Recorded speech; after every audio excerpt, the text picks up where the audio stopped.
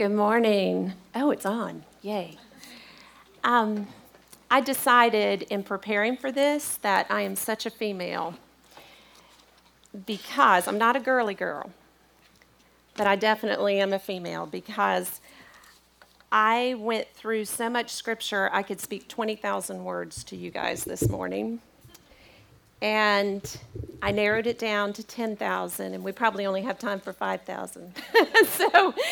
So this is the way it's going to happen. Whatever God brings out of this today is what was meant to be, because I have all these thoughts rumbling through my head. So I want to say to you, and I'm going to read it from something that stays on my kitchen window, and it has spaghetti and lasagna and numerous other meals attached to it.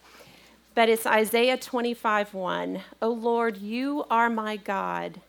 I will exalt you. I will exalt you. There's an emphasis there that I have to make. And praise your name, for in perfect faithfulness, you have done marvelous things, things planned long ago. I have walked, I don't know about you guys, but I never was a girl that liked to dive into the pool. I'm an ease into the pool kind of gal. So for the first month that I knew that I was going to talk about this, I walked around the pool of faithfulness. I just walked around the pool and kept walking around it. And then I eased into the pool, and finally I went into the deep water. And so for right now, there are some of you who have been walking around the pool of faithfulness for a long time, and some of you have been swimming in much deeper waters of the pool of faithfulness than I ever have or ever will. And some of us may still be at the end of the pool where we're kind of easing into it. And it's right when it gets about right here that it's really hard to just go ahead and make that plunge into it. So this morning, I want to invite you to come with me into the pool of faithfulness, because he is faithful and he can be trusted and he is good. And I am a testimony to that. But more importantly, his word is a testimony to that. So let's ease on into the pool. And y'all are going to see my little high school teacherishness come out here, because I'm not just going to let you sit and listen. So here is the first thing that we're going to do. I'm going to walk around, and I'm not going to point out at anybody, I promise, because I don't do that in class either. But I have a few questions that I want us to think through, because as my husband and I have chatted about this, I have realized how we don't get it. We don't get God's faithfulness because we are so looking out this way and not this way. We're so looking at our circumstance and not at God's word. So let's put all our churchiness aside for a minute, and I don't even want you to think about God and his faithfulness. I'm just going to throw out the word, what is faithfulness? And I want you to just say what comes to your mind. What comes to your mind? Just throw out some words. No, continuous, steadfast, reliable, integrity, honesty, keeping promises. What was that? Trustworthiness. Yes, without wavering. No matter what. Always counted on. Nearness. Ooh, good. That was good. All right. Who or what relationships come to your mind when you hear the word faithfulness? Pardon? God. Okay. Others? Husband. Ooh. We got to go there first. Yep. Mm-hmm. Okay, who else? Parents. Faithfulness. Who or what comes to what relationship? Friends. Mm-hmm. Anybody else? Sister, siblings. Anybody else? How about church? Church. Think of the word, the elders remaining faithful to the vision of the church. Think of in cooking, she is being faithful to the original recipe as it was intended. Of course, there are some of us who probably aren't very faithful and we just dump in stuff, which is my MO. Okay, what about when? You're thinking about the who. What about when? When do we need to be faithful? Or when in these situations, these people that you've named, when is faithfulness needed? Pardon? In tough times, crises. Mm-hmm. Every day. Who else? Say it louder. When a promise is made. Mm-hmm. In crises, in sickness. Nobody said the big one that always comes to our mind. Mm-hmm. In little things. Okay, somebody said husbands a while ago. That's the one that always comes to our mind. Nobody said it. Somebody say it. In marriage, fidelity, faithfulness sexually. Also emotionally, faithfulness emotionally, in emotional times. Well, more that there's other ways for a husband to not be faithful than just sexually. He can be emotionally entangled with somebody else. Emotional entanglement with someone else in marriage. Dependable to our list of... Dependable to our list of definitions. What about situations? I heard a lot of you say friendships. What about situations like gossip, talking about someone? There's a need for faithfulness. In that case, maybe we take it as loyalty, but it's true faithfulness to the friendship. So, how do you judge if someone is faithful? How do you judge that? I think of all the people that we've talked about. Family, friends, church, husbands, children, parents, all this. Mm-hmm. Past behavior, the history. How else do we judge it? Consistent behavior. Consistent behavior.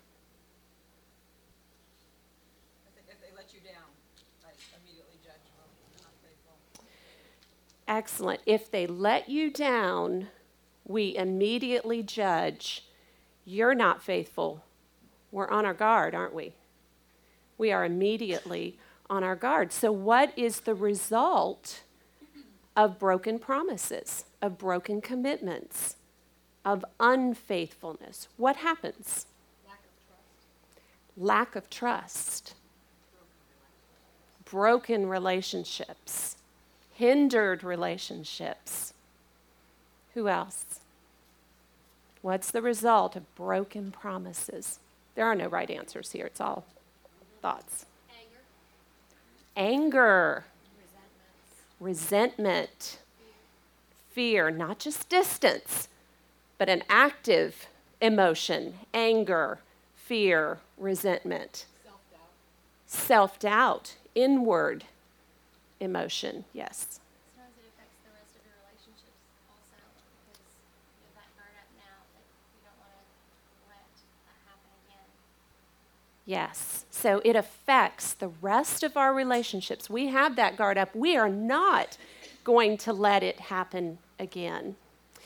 Well, what happens is that this does expand to other areas, this mistrust. And there's a problem that we have, let's see if this is gonna, yep, with our view of faithfulness. We judge God's faithfulness by what we want Him to do. So we are engaged in relationships with other people. Some of them they have been faithful to us, some of them they have not. So we come into our relationship with God carrying, if you will, our conceptions of what faithfulness is. And so we come about judging God's faithfulness with the definition that we've brought into the relationship with him. And because we're human, we ask him to do what we want him to do. And when he doesn't do what we want him to do, when the answer is sometimes no, wait, or perhaps even silence for a while, we feel there's a silence, we rail against God. I have heard people say, I asked God this and he has not answered, and I am telling him, if he's a faithful God, he better do this. And those things are said in all seriousness. And we may not say them, but we think them, and they're in our nature to think them.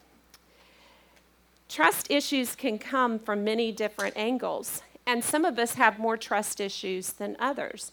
And I want to keep saying my premise, the supposition that I have based on God's word. He is faithful, he can be trusted, he is good. All three of those tied together. But,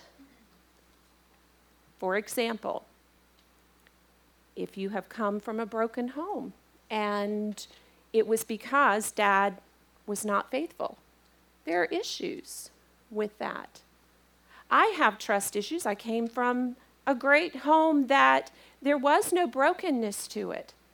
But I worked in a church situation from middle school through college in an after-school program.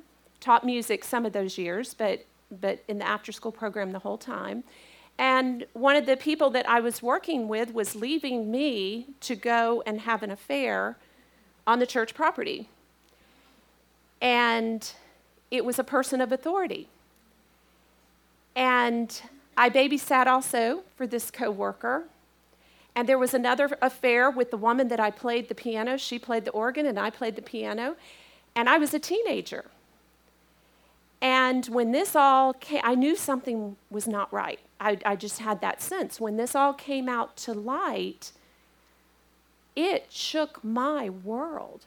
Because it wasn't way far away. I was smack dab in the middle of it. I was babysitting. I was working alongside. I was playing alongside. And it shook my world in terms of my own trust. And so my trust issues come out all the time. For example, this morning, I brought extra sheets of these papers in case the computer didn't work and things weren't able to be printed.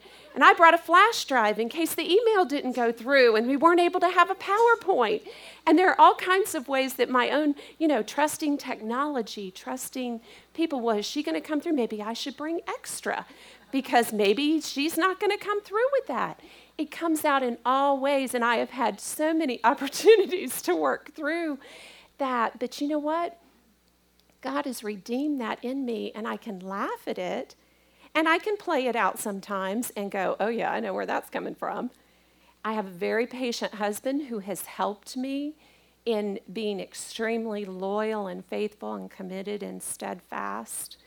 And he knows where those issues come from. So we all have trust issues coming at us in different ways, sometimes small, little, tiny ways. So from our human position, trust in God is a learned thing. And now what I mean by that is, I'm not saying anything about his trustworthiness. I'm talking about us learning to trust him. But there's a problem with that. I put it in the problem category. And the reason is because when we are trusting in the faithfulness of someone, we are doing exactly what our conversation earlier said. That is, we are basing it on their history. And there's a problem with us being in a position to judge God's faithfulness. We can relish it. We can rest in it. We can be firm on it. But it is not ours to judge. We can even repeat and recount how he has been faithful. But we are not the judge of his faithfulness. And we're going to get to why that is in just a moment. If someone here has been through a hardship, through a sickness, and the answer that God has is no, I'm not going to heal you or wait, does that make him less faithful? You see, our definition already is not working. Because we have said that in our human system of thinking that faithfulness means commitment and steadfastness. Well, what if we feel alone in the moment? Do my feelings then dictate that God is not being faithful? You see, I'm bringing us back to the lack of logic that our emotions bring up in us when it comes to understanding God's faithfulness. And I want to bring us to a higher point here. So, we're going to go to the deep end of the pool. Maybe. Okay. Click. There we go. Okay, did we do it? Yep.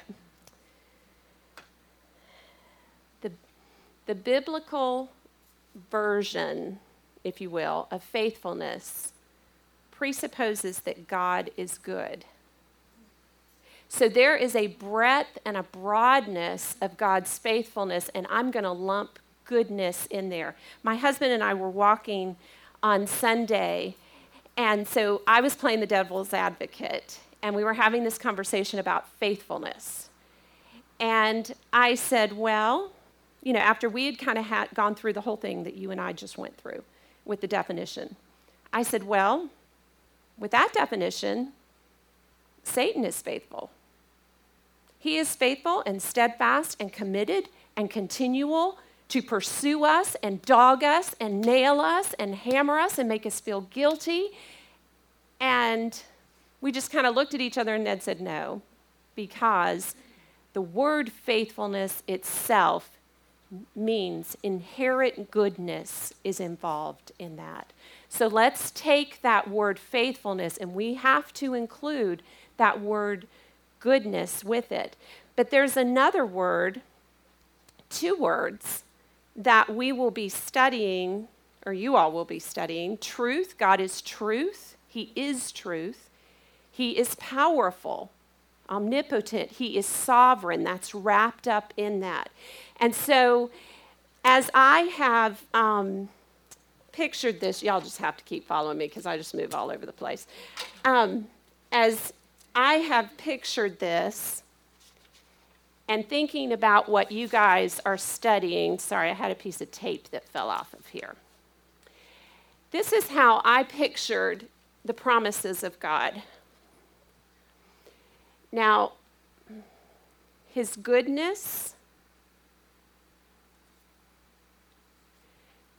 his truth, he is truth, his power and his sovereignty, and his faithfulness are all like the umbrella. We'll see if I can get this to stay here. The umbrella that cover over the other promises that you are studying. His mercy and his forgiveness are found under these. His love, he is love.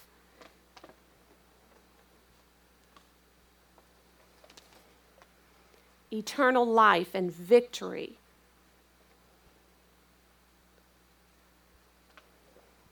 And the one you've already studied, his presence, and I put in there from last time, even in suffering, his presence. So if you take this visual This is God's character. It is his nature. These are the things that he has given you that come out of his nature. Their very essence is protected by his nature, and hence the example of the umbrella. There's an interesting thing, though, about the word faithfulness. It is different than the word faithful. Faithfulness is a noun. It is a person, place, thing, or idea. Faithful is an adjective. It's describing something. He's a faithful dog. This is a faithful car. God has faithfulness. He is faithfulness. It is part of his very character. And he is faithful in himself and to himself. And when I started getting hold of that, instead of just seeing faithfulness as an attribute or a characteristic of God, and I began to see it as who he is, my thoughts went to Paul. The Apostle Paul, all through his epistles, he wrote about what's called ontology. And what it means is it's the state of being of something. Think of your state of being verbs. Am, is, are, was, were, be, being, been, has, have, had, can, could, shall, should, will, would. So anyway, but am, is, are, was, word. I am the way, the truth, and the life. Think about it. I am that I am, he said to Moses. He is faithful. I want you to let that sink in for a moment. He is faithful to himself. He is the standard to himself. It all is coming back to him. Every definition of who he is, he's the standard, not our definitions. You see, this will keep us out of the hot water of railing against God. But it will also keep us out of that distancing ourselves from God. Anger, the things that we talked about a few minutes ago that are characteristics of when someone or something is unfaithful to us. So it's important to let these soak in. God is also faithful in his nature. Let's turn to Exodus 34:6. And for a couple of minutes, we are going to be moving around a little bit.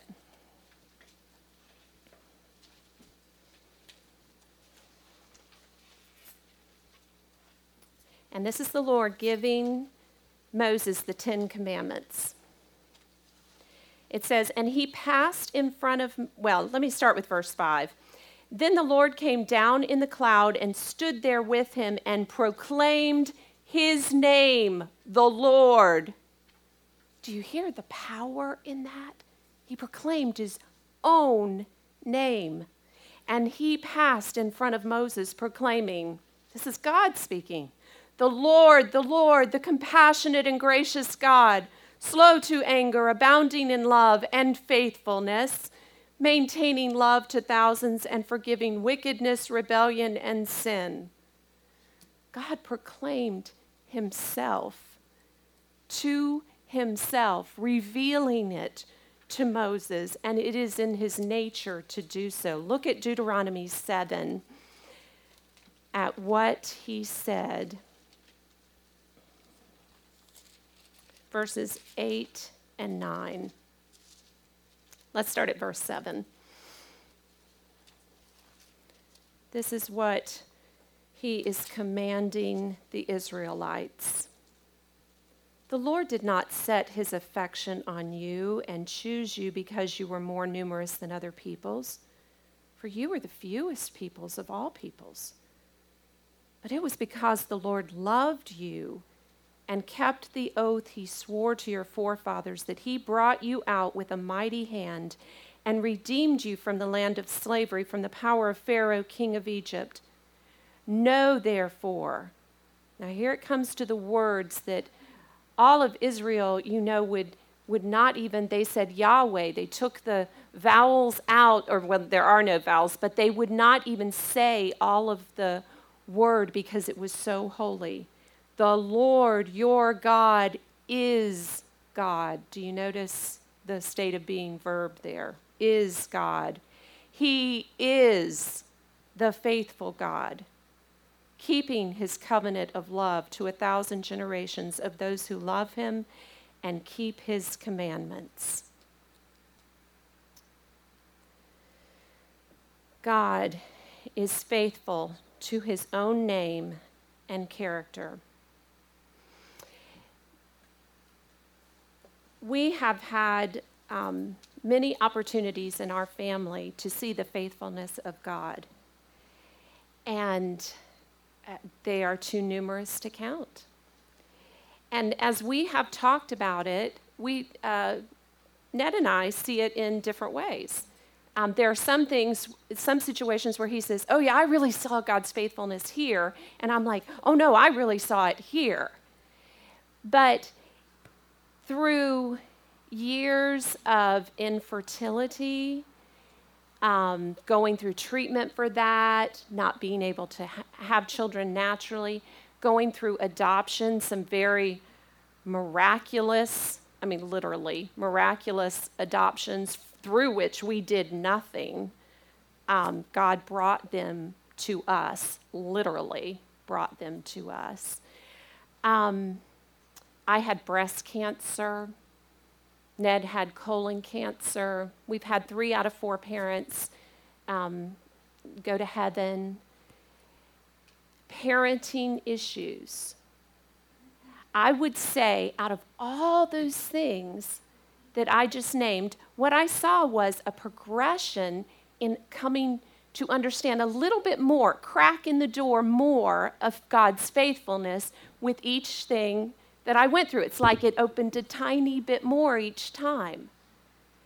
And I saw through that whole thing with adoption and infertility that God was faithful whenever I was crying and asking him so strongly for a family to be added to our family that we already were. And God showed me that there was nothing that I could do to enlarge that family and that he was in charge of the process. But if he had said no, would he still not have been a faithful God? You see, the faithfulness does not come in the yes answer. The faithfulness comes in the who he is and resting in it. When it came to cancer, having no control over your own body, having no control over your husband's body, and letting that go to God and coming to a place of being able to trust him and say, he is good. If I go to heaven, he is good. If he goes to heaven, he is good. If these children are raised by someone else, he is good. He is trustworthy. He is faithfulness. Is, not has. It's not something that he picks up and has. He is faithfulness. The one that was the hardest was in the parenting issues, because no longer did it have anything to do with my body, my brain, my heart. It had to do with somebody else's brain, body, and heart. Your children's. And their decisions and choices. And that was the one where the door maybe went open 4 times wider than what it had in the other times. Because there was a letting go of all these things that I desired for the children in my life, but not being able to control any part of it. Before, I could decide to go and pray for my cancer or Ned's cancer. But this was going to pray for someone else to pray. You see what I'm saying? There's a huge step of faithfulness of God in that. And there's a huge step of faith. And that leads me to say that our faith does not control God's faithfulness. Now, there is an aspect, if you've ever seen Michelangelo's work of God and Adam and the reaching out to touch Adam, and I think it's about this far in distance from Adam's fingers reaching up, and it's beautiful. I actually tried to download something and I couldn't. Faith and faithfulness are sort of like that. Adam's not controlling. He's not grabbing God's power and bringing it in. He's just there. He's reaching in that picture. I'm not giving you the scenario of what happened in the Garden of Eden. But God is the one with the power, and he's reaching out. Our faith reaches toward. So there's a companionship. Have you ever seen a piece of antique furniture and how we used to redo a lot of antique furniture because we had no money. And so that's what the furniture we have is mostly from those days. But the drawers dovetail together like this, and it makes them very, very strong, much stronger than the staples and glue that are used today. Though my children still think that the newer stuff has to be better. So in the dovetailing of God's faithfulness and our faith, we receive an opportunity to see him at work because we're reaching our hands. He's reaching his hand in faithfulness, who he is, and we're reaching out in faith. There's a companionship there that though we are studying the promises of God, I want you to see the companionship with that. So, as I prayed through this, it just came to me, the hymn, "Great is Thy Faithfulness." And I read the story about the man who wrote the words and how he really was a nobody. I mean, he ended up being like an insurance salesman in New Jersey. He wanted to go into the ministry, and his health became very bad right away. He ended up writing about 1,000 poems that you will never hear because nothing ever came of them. But at some point in his adult life, he sent this poem to a friend who also wrote music. The friend played it at Moody Bible Institute for a chapel. Billy Graham was at Moody Bible Institute. George Beverly Shea came to sing for a chapel. And the friend said, "Would you sing this song, 'Great is Thy Faithfulness'?" And he did. And Billy Graham loved that song. And so when the Billy Graham Crusades began, this song, written by this man who you would never hear of or read anything ever that he wrote again, became famous worldwide. But it has been powerful in my life. And so as we are looking at this today, I want to use verse 1 and turn to James 1:17. Because this is the passage that he wrote the first verse of the hymn standing on.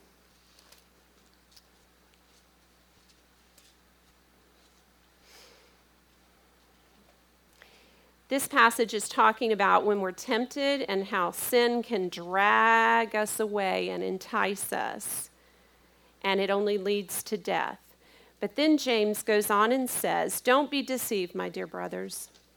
Every good and perfect gift is from above, coming down from the Father of the heavenly lights, who does not change like shifting shadows. He chose to give us birth through the word of truth, that we might be a kind of first fruits of all he created." So look at the words to "Great is thy faithfulness. O God, my Father, there is no shadow of turning with thee." Thou changest not. Thy compassions, they fail not. As you have been forever, you will be. So there is no shadow of turning with thee. All of God's attributes operate in conjunction with each other. They're never in isolation with each other. So when you talk about him being all-powerful, self-sufficient, he is love, unchangeable, ever-present, all-knowing.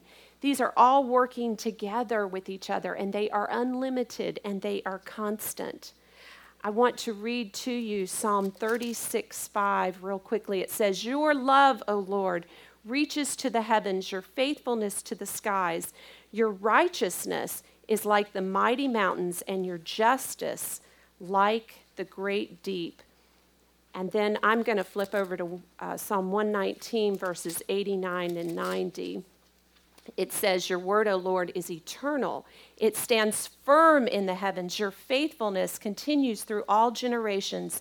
You established the earth, and it endures. So his faithfulness is coming out of truth, and it's coming out of goodness. And I found this really, really neat, that the Old Testament word for truth is the same root as the word firmness and stability. Now, in Psalms, what is it that many times David would use as an example that we can consider God to be like? It was a synonym for God. A rock, exactly. And that word for truth is the same as firmness, stability, like a rock. And that is God's faithfulness to us. And this is what I would say to you. If something is true, then it is trustworthy. Because think true. If you think of a thing as being, what are some words? True blue, true to its nature, or true, there is a without blemishness to it. There's without crackedness. Think of a jar. If it is true, there's a purity to it. A wall is true plumb.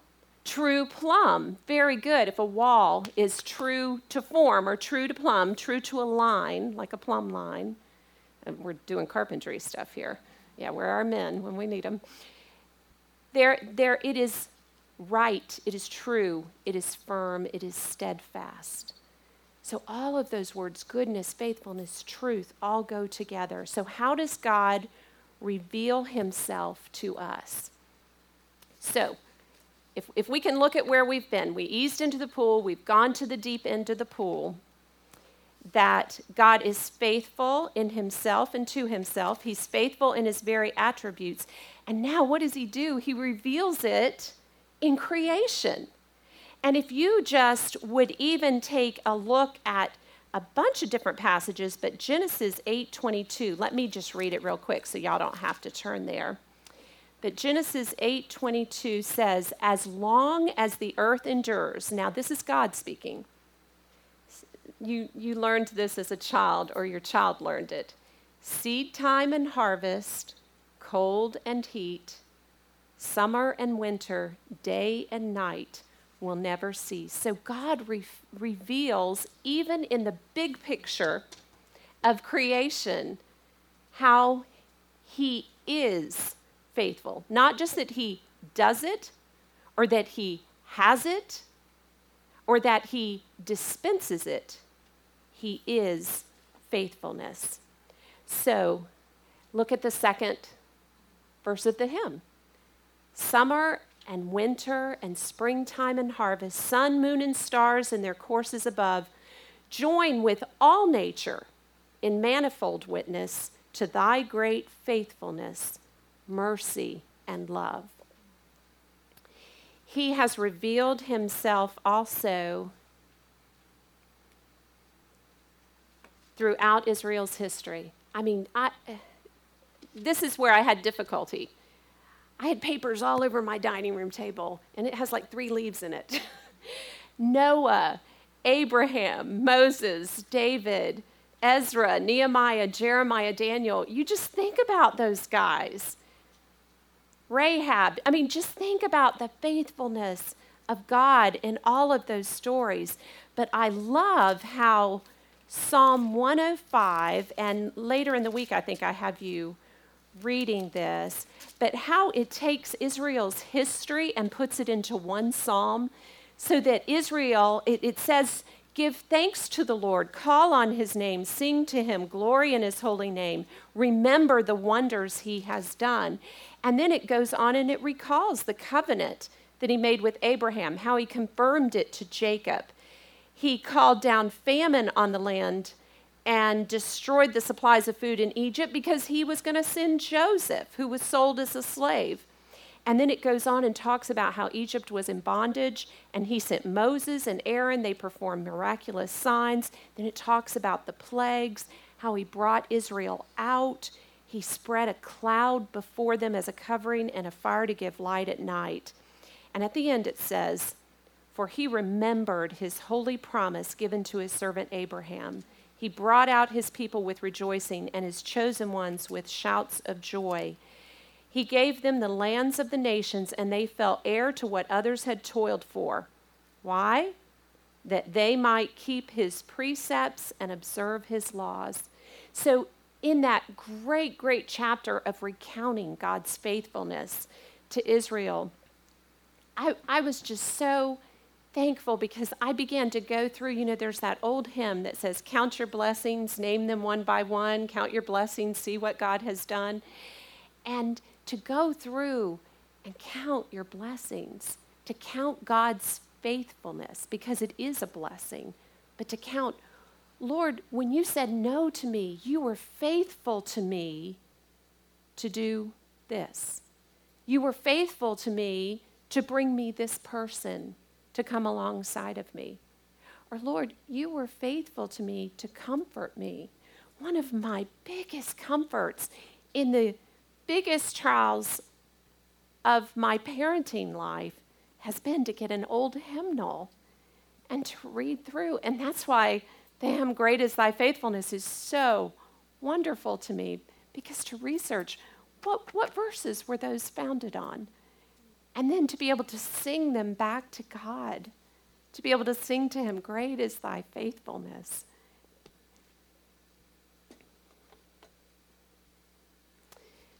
The revealing of God's faithfulness to us, as I see it, the ultimate evidence is in Jesus. It's to us.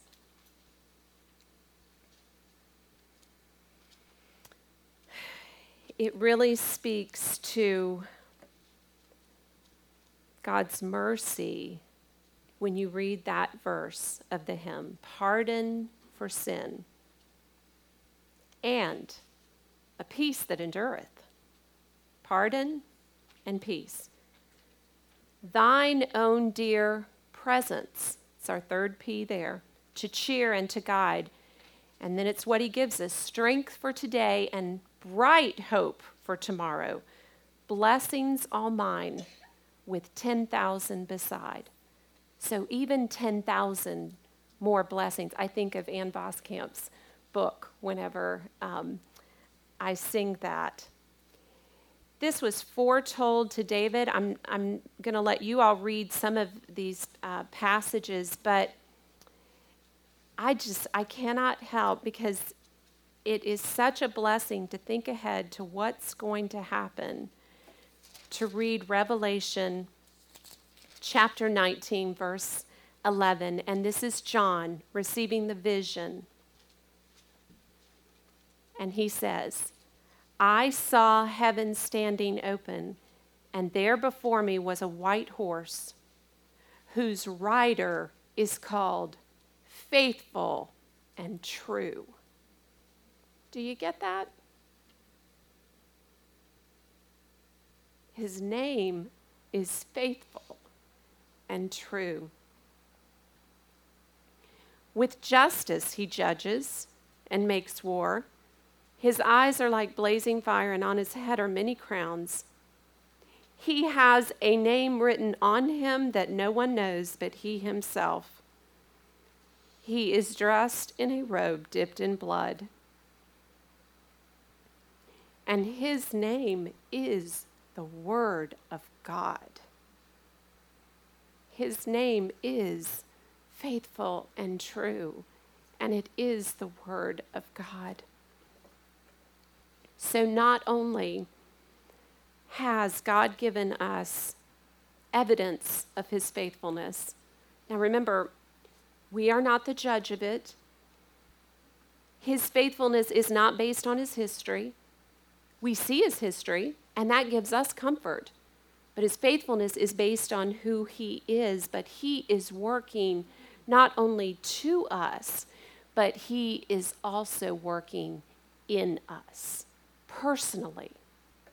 Have you experienced his faithfulness personally? Is this a distant word that describes him in your spiritual vocabulary? Or have you experienced it? Is it something that you could proclaim to someone else? Look at what he's given us. I just made a brief list. I mean, this is so not encompassing what he has worked in us personally through his faithfulness.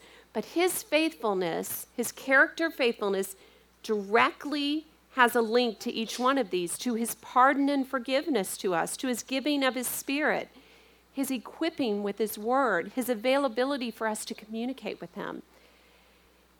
Even the ability he created, and I love this year in psychology, we're talking about heart, mind, soul.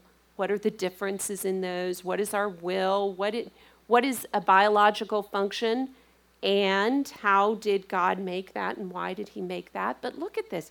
He created us with a will so that we could, and he instructs us to do this all the time in Scripture, turn from Satan and flee from him. He was faithful, or rather I should say, in his faithfulness, he did that for us. He is always providing a way of escape. He is always sustaining us, and he is never negated by our own unfaithfulness. Aren't you so glad to know that? That my unfaithfulness does not turn his button. He has no button of faithfulness.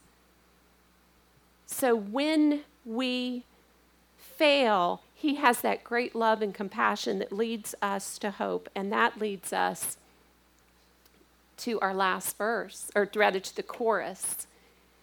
Great is thy faithfulness. Morning by morning, new mercies I see. All I have needed, thy hand hath provided. Great is thy faithfulness, Lord, unto me. Let's turn to Lamentations. It's right before Ezekiel. It's after Psalms and Proverbs, Isaiah, Jeremiah, then Lamentations. 3:21 through 23.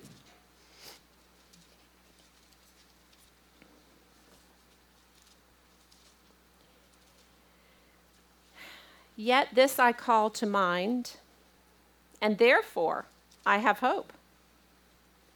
Because of the Lord's great love, we are not consumed, for his compassions never fail. They are new every morning. Great is your faithfulness. That is the verse he received that chorus, the inspiration for that chorus from. So our response is that, as I was saying earlier, our faith does not make God have more faithfulness. But there is a connection. Our faith is like if I had a mirror up here angled at that umbrella and the word faithfulness. And that mirror was shooting out to you guys. Then I had one over there and it was shooting out to you guys. Our faith in God is a reflection of God's faithfulness to the world. We proclaim him by our faith. We don't establish him. He is already established. But we are that mirror. People look at creation and they can see God's works. They can see his faithfulness in his attributes. They can look at us and see God at work as we reflect who he is. And I'm saying that very slowly because I need to let it sink in. Where's my little book? There are many castles in Europe, and many are from medieval times. Some of them even like 5th century BC. And in medieval times, what would happen is all of the people would be outside the castle. Their homes were outside. They were working. They were doing the work of the king outside the castle. But the enemy would come, and they would have to get inside the refuge of those castle walls in order to be safe. And Proverbs, there are many passages that I've written down only 3, but Proverbs 18:10 says, and it's referring exactly to that kind of scenario, the name of the Lord is a strong tower. The righteous run to it and are safe. I encourage you today that if you are in a Daniel and the lion's den kind of experience, if you are standing at the Red Sea and the Egyptians are coming behind you and you feel like the enemy's pursuing you, or maybe you're in the boat and Jesus is walking on the water and he's saying, "Get out of the boat. Come on to me. Come on, you can walk on the water." No matter what your experience, if you have the faith to step out, God's faithfulness will give you a front row seat to view what he's about to do in your life. I cry because it brings up so many times in my own life when that's what was needed. That's what I need to do. I need to step out of the boat in faith, whatever it is that he's asking you to do. Because if you're in his word, he is faithful and he's working in your life. And that's a promise that you can depend on and that you can believe. Let's pray. Dear Lord God, I thank you that you are good, that we can trust you. We can trust you with our marriages, with our kids, with our jobs, with our friendships, because you have our best interest in mind, but you're working in other people's lives too, and you're holding the world together. And Father, you are the quintessential faithfulness.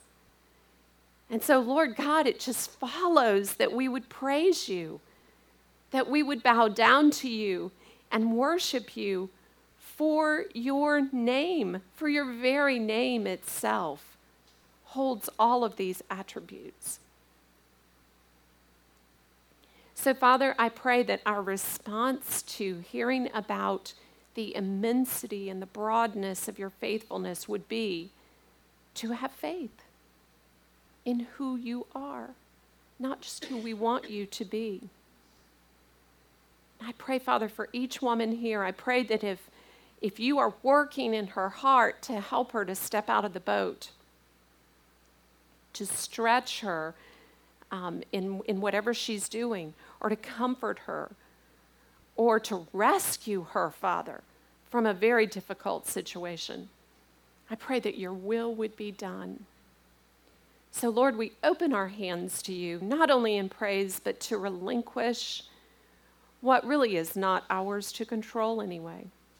I thank you for the freedom and the opportunity to meet here. I thank you for every lesson that has built up to this one and every one that will follow, Lord, that your promises will be lifted up and we would rejoice in them. In Jesus' name, amen.